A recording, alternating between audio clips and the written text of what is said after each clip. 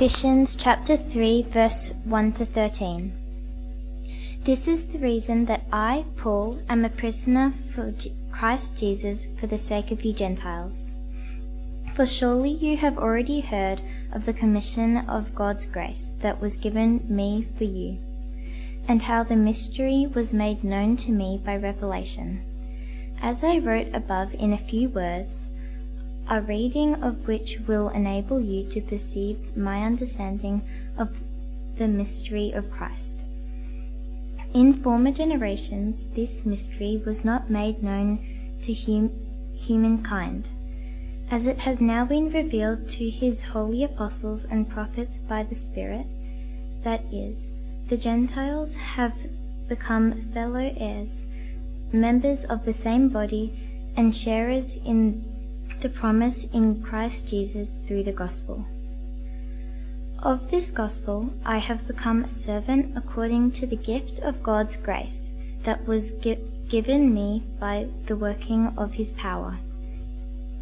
Although I am the least of all the saints, this grace was given to me to bring to the Gentiles the news of the boundless riches of Christ, and to make everyone see what is the plan of the mystery hidden for ages in God who created all things, so that through the church the wisdom of God in its riches variety might now be made known to the rulers and authorities in the heavenly places. This was in accordance with the eternal purpose that he has carried out in Christ Jesus, our Lord, in whom we have access to God in boldness and confidence through faith in him. I pray, therefore, that you may not lose heart over my sufferings for you. They are your glory. This is the word of the Lord.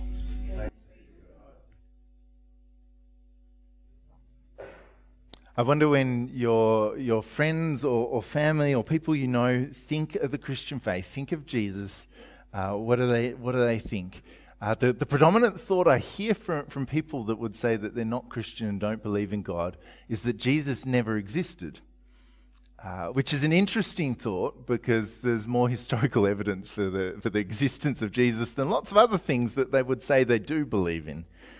So then the question becomes, once you actually look in the history and give it some intelligent thought, well, who was Jesus? Like, was he really who he said he was? Was he really the Son of God? Did he really die for sin? Did he really lead the way in order for us to know our Father in heaven? Did he open a door, or was he just a crazy guy?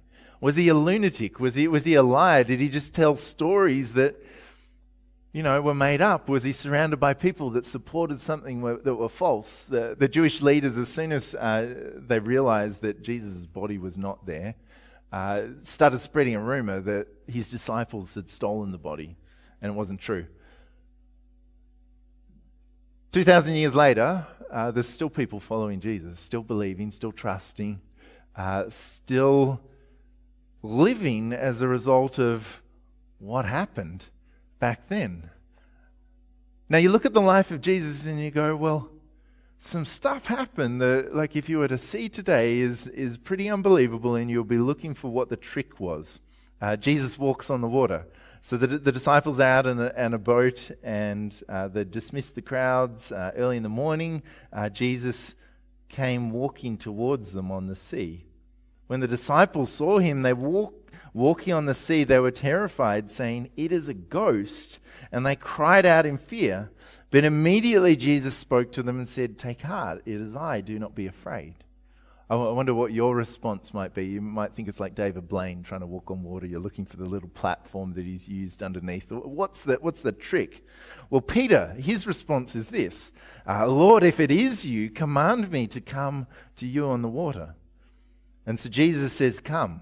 Peter got out of the boat, started walking on the water, and came towards Jesus. But when he noticed the strong wind, he became frightened, and beginning to sink, he cried out, "Lord, save me." And Jesus immediately reached out, grabbed his hand, and stopped him from sinking. Where do you put that in your world view? How do you understand something like that? Through our Western mechanical view of the world, where what you can touch, taste, feel is what is real, it's hard to understand that. What you haven't seen yourself, it's hard to believe that, and yet these are some of the things that the Bible tells us that happened in Jesus' time. If Jesus couldn't be a good person and say the things that he said, he would be misguiding generations of people, thousands of people all around the world. He either had to be lying and a lunatic, or he actually was who he said he was. But I wonder whether your picture of Jesus includes the Jesus who walked on water, whether your worldview includes his power over supernatural forces to still storms. Resurrection from the dead is the core part of the Christian faith, that those who are in Christ have eternal life with him. As Christians, we need to have a view of a world that is beyond touch, taste, and see, to know that there is a reality that is bigger than us. When I think of God, that I can fully understand with all my thoughts, I can grasp how everything works, the mechanics of everything. That's kind of, to me, a God that you could kind of put in the box, put on the shelf, take out, understand, and be confident in. Most people that want to stay with a God on the box go join a cult, because the way people think in a cult is the way that they're told to think. So most people that would look at Christians would say, well, you're part of a cult. Like, you've just been told what to think and you're blind. Surely you could be more intelligent than that, to believe that there is a God who created the world, a God who loves us, heaven in the future. Don't be unrealistic. It's a scam. I don't know if you get those messages. I get them regularly. I get the calls. Most people would look at Christianity and go, it's a scam. The church, it wants to get your money. They're asking for money to help with heating. And if you're in a cult, we would pressure you. We would say, what's your bank balance? All right, we'll take that much. We're not in a cult. We've freely received from God, and freely we get to give. And so people have this view that is kind of boxed in of Christians and boxed in of God, and it couldn't possibly be. But do you know what? I don't want to believe in the God who fits in a box. I like mysteries. What about you? What kind of mysteries do you like? Who likes a murder mystery? Yes. After 23 seasons of Law & Order Special Victims Unit, I'm done. I just can't do any more murder mysteries. They're all the same. They'll turn out the same. The script is the same. I like a mystery where I don't know the answer. Recently, it feels like a lot of the mysteries around missing people. So Katie and I, when we flick on Netflix, it's like, oh, another missing persons one. Let's watch it. And it's kind of like it's 50-50 whether you feel good at the end of that movie. Usually you're a little bit worried and concerned about the world we live in. We like a mystery. When we start a book, we like to finish it. Hamish was saying to me the other week, I don't want to read any more of those books because as soon as I start them, I know I have to finish them. And that was like me growing up. I'd be reading under the covers these books because I just had to know the end. Well, Scripture talks about the Christian faith as something that even angels long to look into. That as the prophets of old sought what it was that God was up to in this world, what it was he's doing, angels long to look into the mystery revealed in Jesus. Ephesians chapter 3 speaks to us of this mystery. You should have a red Bible in your pew in front of you. I'm on page 950. You can join me on page 950. And we're looking at verse 3. And it says this. So the mystery was made known to me, Paul says this, by revelation. Well, so what's the mystery of Christ made known to Paul by revelation? So that's page 950 on the red Bibles. What was the mystery? Well, think about Paul. Paul was the guy that said, I was for years caught up in the heavens, and I was either in the body or I was out of the body, but I didn't quite know. I wonder if you've thought about that phrase, that Paul was in the body or out of the body, he didn't quite know. Have you ever been in a dream where you weren't quite sure whether you were in a dream or it was reality? A couple of nights ago, apparently I had a conversation with Katie, and I was very adamant about something. I remember that conversation. It didn't turn out the way that she told me it turned out, but you know. Paul, 2 or 3 years in the body or out of the body, he didn't quite know, and received what? Revelation from God. That is understanding about things that he couldn't otherwise know apart from God revealing them to him. And so Paul had a mystery revealed to him by revelation. Does your worldview include that? People receiving dreams and visions that explode their way of thinking. God working outside of writing a journal article to give us the understanding on something. If you flick back one page to chapter 1, we see in Ephesians 1 that Paul reveals to us some of what this mystery is about. If you go down to verse 10, we're starting at verse 9. So over the page 949, halfway down, is verse 9. And so he's made known to us the mystery of his will according to his good pleasure that he set forth in Christ, as a plan for the fullness of time. So this is the mystery, as a plan in the fullness of time to gather up all things, to bring to unity all things in him, things in heaven and things on earth. When we think of heaven, we think of something that is very much separate. We think of something as good and perfect, no more tears, no more pain, no more suffering. When we think of the earth, we think of it's full of people. It's full of people that maybe aren't great at getting along. Well, the mystery of God is that he wants to gather all things and bring unity, all things in heaven and on earth. So that's the first part of what Paul tells us about mystery. The second part is in the chapter for today, so back to 950, chapter 3, verse 6. The Gentiles have become fellow heirs, members of the same body, and sharers in the promise in Christ Jesus through the gospel. So through the good news, the Gentiles, so that's probably most of us here, there's Jews and there's Gentiles. Originally in the Old Testament, it was God selected a particular people, the Jewish people, Israel, called them to gather as a people in order that he might bless them and prepare a land for them that they may live in blessing, in order that they may be a blessing to the nations. Now Paul's saying the mystery revealed in Jesus is that God chose a particular people in order to reveal his purpose to the whole world, and the purpose is fully discovered in Jesus, that all people will be brought to unity in love under Christ. So this morning we've talked about baptism, that baptism is about you being included. I don't know about your experience in life growing up. Life today, often people are really good at making us feel not included, right?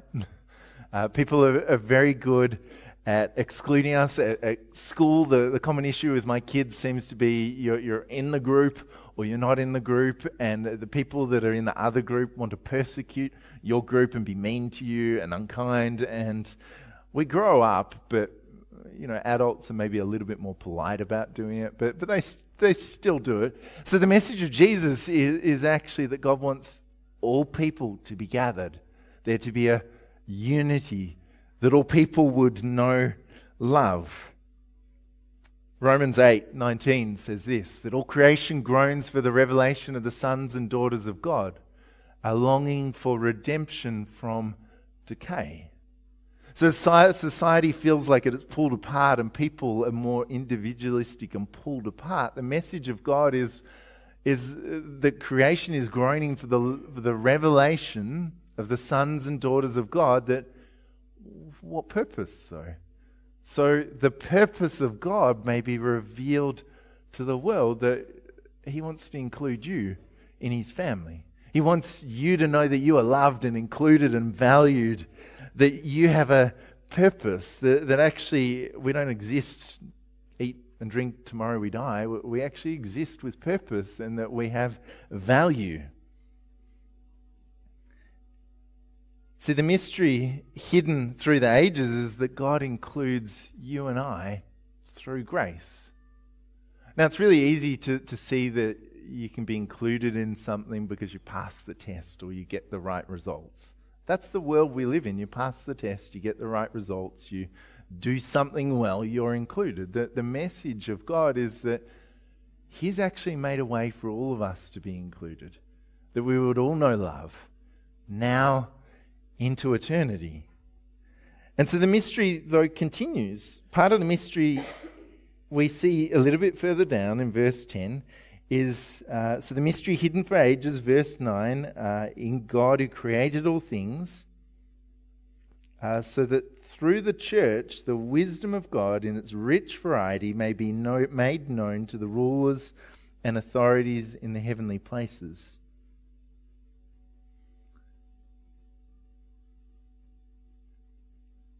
A lot of people find a little bit of encouragement in faith. You might find a little bit of encouragement as you gather here this morning, but then go out into the world and discover that whatever encouragement they receive, the world is so discouraging that you kind of get any thoughts of encouragement get crushed down by the world. The view of the Bible is actually, in the world there's more than just what we see. There's rulers and authorities in the heavenly places. There's rulers and authorities in this world. In a couple of weeks, in Ephesians 6, we will be talking about how our war isn't against flesh and blood, but against the rulers and principalities in the heavenly places. What does that mean? As much as you pursue love in life, there is forces that you cannot see that conspire against you being at unity with people and at unity with God. So forces that we cannot see that conspire against that. How do we wrap our heads around that? Well, what do we do with that? Jesus says, if you know the truth, the truth will set you free. What is this? The truth that you're included by grace. The truth that we are loved, valued by our Father in heaven. The truth that he is our provider. The truth that we have a future. The truth that we can have hope even when a situation feels hopeless and we feel hopeless.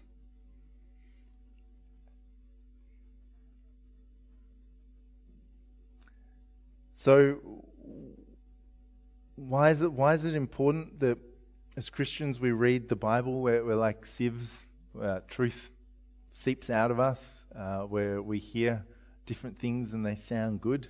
The product of whether our truth is good, the way we can evaluate it is, does life work better when you live according to that truth? Last week we were talking about how we view the world affects how we live in the world, and we are the ones that have authority. We get to choose what it is we believe. If life isn't working well, if relationships aren't working well, we get to make a choice about the truth we believe, but we also know in the back of our heads that there's rulers and authorities in the heavenly places that stand against it. But we know that if God is for us, who can be against us? So we read the Bible as Christians to be reminded of truth and encouraged in truth. When I talk to my daughter about her friend and what he thinks about God, she says, he says, no, I don't believe in God. Why do you believe in God? I believe in science. I think a lot of belief in this world is really shallow. Because if you look from a scientific point of view at the Bible, you see a lot of things where the Bible was ahead of the time. Like, you know how people used to believe the earth was flat? The Psalms talk about how the earth hangs in nothing, like we know it to be. People used to think there was 1,100 stars. The Bible talks about how stars are so many that you cannot count them. That's how we understand things to be now. They used to think that air was weightless. The Bible talks about how air has weight.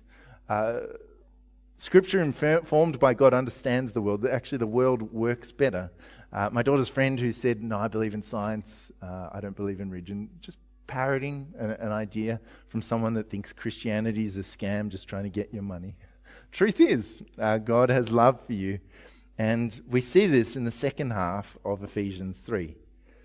So Paul, after he says all these things about the mystery being revealed, says this: "For this reason, I bow my knees before the Father, from whom every family in heaven and on earth takes its name. I pray that according to the riches of his glory, he may grant that you may be strengthened in your inner being with power through his Spirit, and that Christ may dwell in your heart through faith. As you being rooted and grounded in love, I pray that you may have the power to comprehend with all the saints what is the breadth and length and height and depth, and to know the love of Christ that surpasses knowledge, so that you may be filled with the fullness of God." To bring to unity all things from heaven on earth. To bring to unity all things on heaven and earth is about you knowing what fullness feels like. Often in life we can feel empty. Paul's prayer is that we will be full. And what does he pray that we'll be full with? If you look down, verse 18, "I pray that you may have the power to comprehend with all the saints what is the breadth and length and height and depth, and to know the love of Christ that surpasses knowledge, so that you may be filled with the fullness of God." You and I are designed for fullness. We know what emptiness feels like. God in Christ has prepared fullness for us. And so, if you want some of the fullness that God has prepared for you, I'm going to pray, and I would invite you to echo the prayer as I pray it. Our God, according to the riches of your glory, strengthen me in my inner being with power through your Spirit. I invite Christ to dwell in my heart through faith. Root and ground me in love. Give me power to comprehend the breadth and length and height and depth of the love of Christ that surpasses knowledge. Fill me with the fullness of God. Lord, now we look to you, the one whose power is at work within us, the one who's able to accomplish abundantly far more than we can ask for or imagine. And we say to you be the glory in the church and in Christ Jesus in all generations, forever and ever. Amen.